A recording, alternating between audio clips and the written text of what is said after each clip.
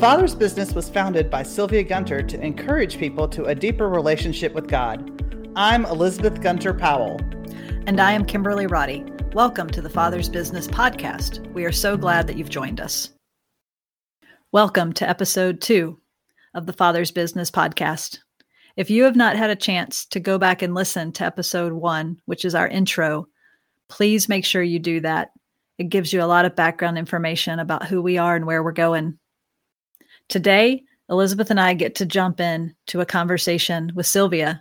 So let's get started. I think the most often asked question that I have gotten in the 10 years I've been working with the Father's Business is Sylvia Gunter dead?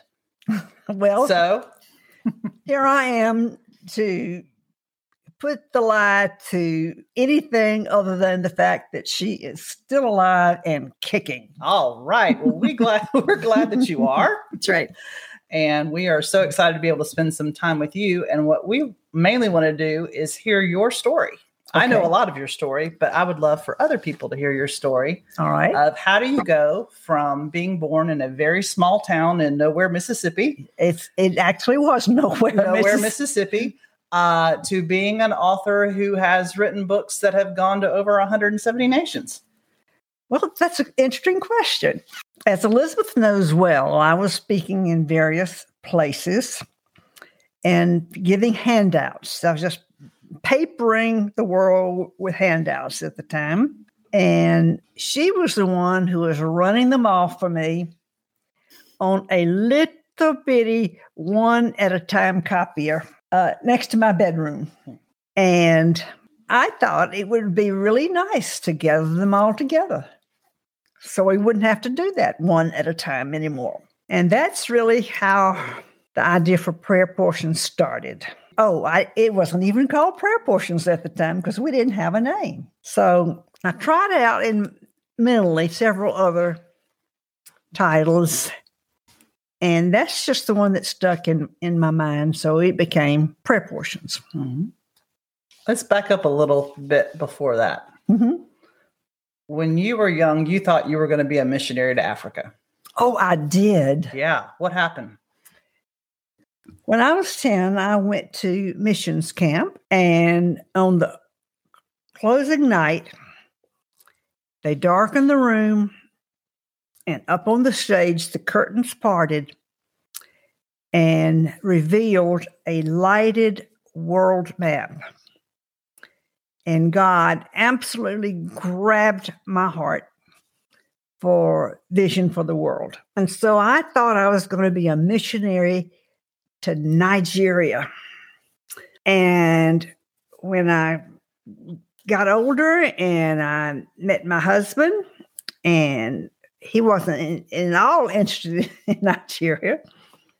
So we settled down to, I settled down to corporate wife status, became a housewife, and had 3 kids, and my life was just diapers, dishes, and domesticity. And in the back of my heart, I felt like a failure because I had this underlying feeling that God had called me to missions. And so I know you carried that in your heart a lot, that maybe you were missing God because you had this passion for the nations, but you weren't overseas. And yet God was using you to train up your children and to be a loving wife to your husband. You were involved in discipling women in your church and sometimes speaking at women's ministry events. And God was doing a deep work in you and through you without you ever leaving home. And so that's why I think it's so great. You were 50 before Prayer Portions came out. And for someone who had a burning desire at the age of 10 to impact the nations, that may be a very long time. To God, it wasn't a long time, but to you, it was probably a very long time. But God has used you to minister to the nations. It just didn't look like what you thought it did. And that has always been such an encouragement to me, because it's really easy for me to get an impression of God saying something to me, and then I think I know how it's going to happen, and it never happens that way.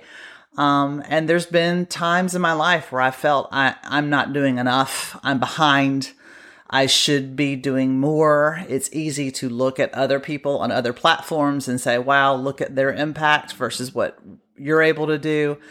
And it's just such a good reminder to me that Prayer Portions wasn't even being put together until you were 50. And since that time, it has gone into 170 nations. And we get emails from around the world all the time talking about the impact that the words of your books have had on them, and the weekly devotionals that we sent out to over 16,000 people, it's people from all over the world emailing us back and thanking us because whatever that word was that we shared that day was exactly what they needed. And that devotional may be based on something that you learned and wrote down when you were in your 20s. And that's just really awesome. I'm curious, Sylvia, you were talking about you were passing out handouts just all over the place, and Elizabeth was copying them on the machine that just fed them one by one. What made you pass out the handouts? I was speaking in various places, and when I would speak, I would give them something tangible to see, to look at, to take home with them. You were also, when the lady showed up at your house having a crisis, you had a handout for her. Oh, gosh, yes. Tell me a little bit about that. There were always ladies in crisis at my house. Elizabeth came home many afternoons, and there was somebody tearful on my couch.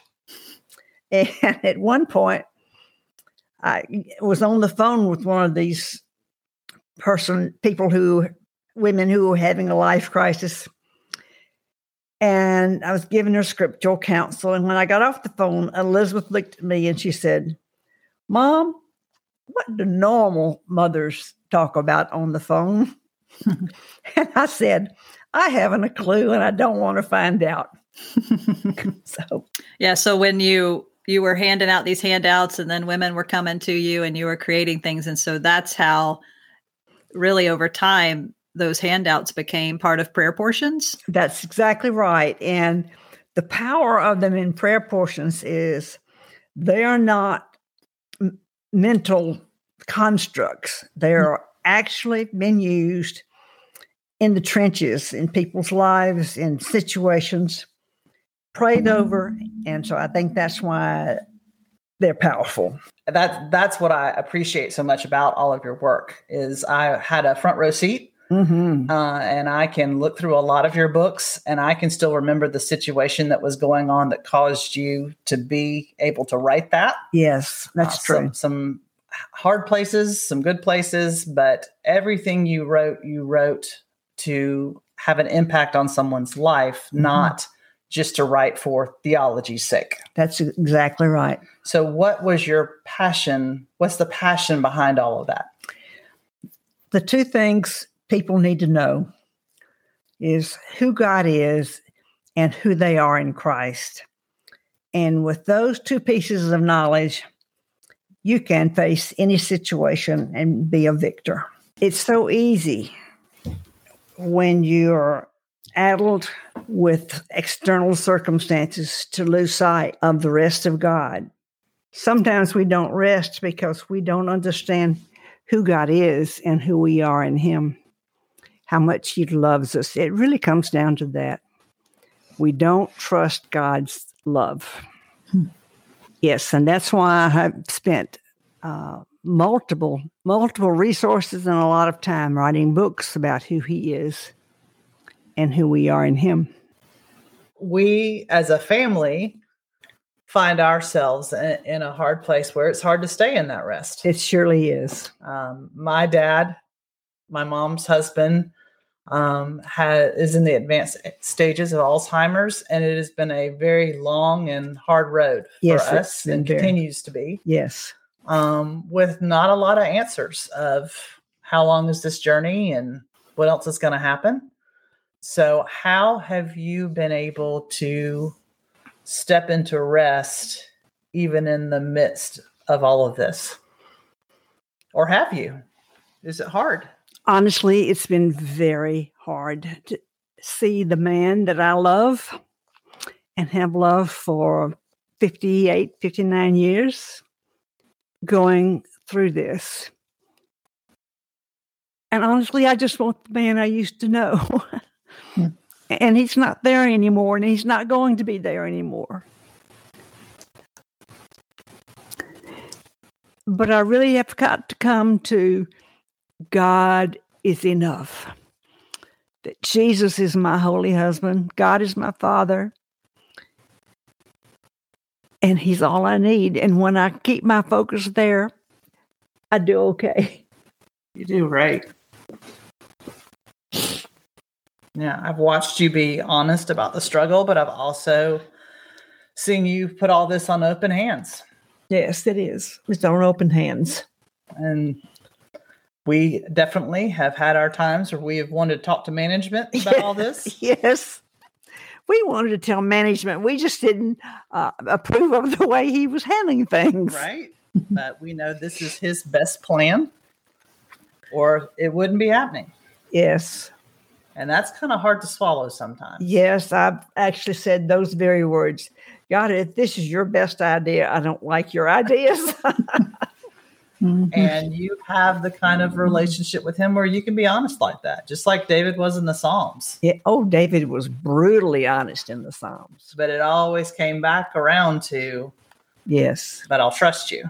I'll trust I'll love you, and I'll follow you. Yes. And I think that's the journey that you and I have been on, that I think a lot of people are in, as they may not be dealing with a family member with Alzheimer's, but we've all got things that we're walking through. Everybody has their challenges. They do. So what would you want to say as one who is going through challenges and has been going through challenges to others who are finding themselves in hard places? Keep your eye on God, not the challenge. It's like I'm like Peter. When I keep my eyes on Jesus, I don't look at the waves lapping at my feet. When I look down at the waves, I sink. But there's a lot of people who are going to hear this podcast that are in some very dark, very hard places. Yes. And it's okay to say it's hard. It is okay to say it's hard and to follow it in the next breath with, but I trust you. And I am so happy that God is God and I'm not. We have a friend who recently lost her husband far too young. And I don't know if someone said it to her or if it's her phrase, but she shared it with me basically that what you're walking through, this is God's plan A. Oh, dear. It's not like he took his eye off the ball for a minute and oops, oh my gosh, all of a sudden John's got Alzheimer's and yes. I didn't mean for that to happen. He knew from the time he created Dad that these were the days that were ordained for him. Yes. And that's hard to take in sometimes. And there's a scripture, I wish I could pull it out of my head. I can't right now, but basically saying that both good and evil or things that happen in our life they come from God, because God allowed them. Yes. And I know some people who have been abused and been through horrible, horrible things that would be a very hard thing to hear. And yet somehow in the otherness of God, it's all got to make sense because we don't want a God who is not big enough to handle all of it. I don't want a God who's like, dang it, I should have been paying more attention to John. I got my eye off the ball. No, he has been intimately acquainted with all of this. And I love that I have the freedom to scream at him at times and say, I think this is unfair and unkind and not what I would want to have happen. And then you have to go back to, but I trust you because you are good. And you are kind. Yes. And you do not change. Yes, that's exactly right. And that's where knowing the character of God, studying his names, because as you've written articles of over 365 names, and there's more than that in scripture of who he is. Being able to hold on to those, sometimes that's all you got. That's right.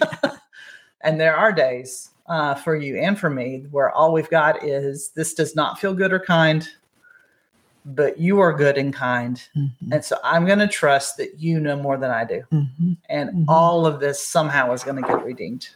Yes, it is. Don't know how, don't know when. And as you say, would like to explain to management ways we could have done this more efficiently. But this is where we are. Just where we are. And we wake up every day and say, okay, this is the day that the Lord has made. I will rejoice and be glad in it. Even on the hard days. Even on the hard days. Especially on the hard days. Especially on the hard days. Yes. And he's got this. That's the phrase I like to use. God's got this. You have anything else? No, that's really good. Mm-hmm. Okay, God's got this. God's got this. I was kind of going backwards just a minute. Sylvia, do you really think that God can handle our honesty? Absolutely. You read the Psalms and you realize that David was absolutely honest with God. And God was not at all upset about that. He did not chide David for his honesty. And he knows how he made us. He knows we're dust. It doesn't upset him if we're brutally honest. He would like us to get back to the solid ground of trusting him. And David always came back to trust. You read the Psalms, and he always came back. But your God. That's good. I remember when I had a season of being disappointed with God, so to speak, or mad at God or angry at God. I like to pray out loud when I'm driving in my car, and I would just be talking to God. And when I was disappointed and angry, I would often say, God, I need you to get in the back seat. I just can't sit next to you right now. Oh, that's good. I never wanted him to get out of the car, but I wanted him to get in the back seat. Oh, that's great. And I know some people are real uncomfortable with us talking to God like that. Mm-hmm. But I think if we know who he is, and like you said, we look at the Psalms and he made us, we're dust, and he knows that we're broken and sinners, and yet we're saints at the same time, and he loves us, and he wants us to bring our broken hearts and our pains and our anger and our disappointment to him. Yes. And he often in those times, he reminds us in our anger and frustration. And for me, telling him to get in the back seat, he will often sit in the back seat and gently remind me of his goodness and his kindness and his love. Yes. Mm-hmm. Yes. Yeah, and I don't think being mad at God is a sign of a lack of faith. It actually, you have to believe he has the power to do something about it to even be angry at him. Yes. So speaking to him and saying, where are you? And why'd you let this happen? Is saying that you believe that he's in control. And it could have been otherwise. He could have done something else, and he chose not to. So it's also showing a lordship issue where he's in charge and I'm not. I'm just not real happy with his choice of actions. But I'm never saying that he didn't have a plan and that he didn't have power. I've never questioned that God decided to go take a nap somewhere and things happened while he wasn't on his watch. While he wasn't looking. Yeah. And so I think it's okay. And honestly, I think it's healthy. I have run into times, and even said it in my own life sometimes, that, a good Christian wouldn't feel this way. And I think that's a very unhealthy place to be, because you feel it. You just don't want to say it. And so you're just going to suppress it and say, well, that's not what a good Christian should sound like. And then it's going to come out somewhere else. So just as you would want a small child to run into his daddy's arms when life hurts or he's upset or mad or whatever, to find comfort. I think God is that Abba Father for us who wants to be there for us. But I totally agree with you, Kim. He got in the back seat when you said so, and he's okay with that because he's like, all right, I'll sit in the back, still here, still going to talk to you. But yeah, I can understand that feeling and those types of prayers. Mm-hmm. I think it goes back to, Sylvia, what you said earlier is just the foundation of knowing who God is and knowing who we are. Mm-hmm. And when I can know that I am a covenant, blood-bought daughter of the King, then I can express my emotions to him. And also, like you said, David did, come back to being able to trust him. Yes. Mm-hmm. Because we've taken the time to know who he is. But we have to take the time to know who he is. Yes. And know who he says we are. And realize he longs to have conversation with us, which he does. Yeah, that is something I meant to talk about earlier and forgot. That was something you definitely did model for us in our home, is God wasn't just who you talked to between 5 and 6 a.m. before the kids got up and then you put your Bible away. God came along with us. Yes. And you definitely modeled and encouraged us to know that God was in the car with us and God was at school with me, and everywhere we went was an opportunity for God to show up, or for us to see something that showed us evidence of who God was. You taught us to look for God in our day. And so that really has helped me a lot, that, God is with me at Walmart. God is with me when I am doing the mundane things of life. There's an opportunity there to hear from him, to bless someone, to have an interaction with somebody, but everything we do is kingdom business. Yes. Even today, at the end of the evening, I go back and it's a matter of worship, really. But I ask God, where did I see you today? And just tell him all the places that I know he was there, all the times I felt his presence. Sometimes I didn't, but times I know he was there during the day. Yeah. It's a good practice because it's easy to go to bed worried about what's going to happen tomorrow. Yes, it is. How much better to think about where God was in today, knowing that he will be in tomorrow. Yes, he will be in tomorrow. That is a really good practice.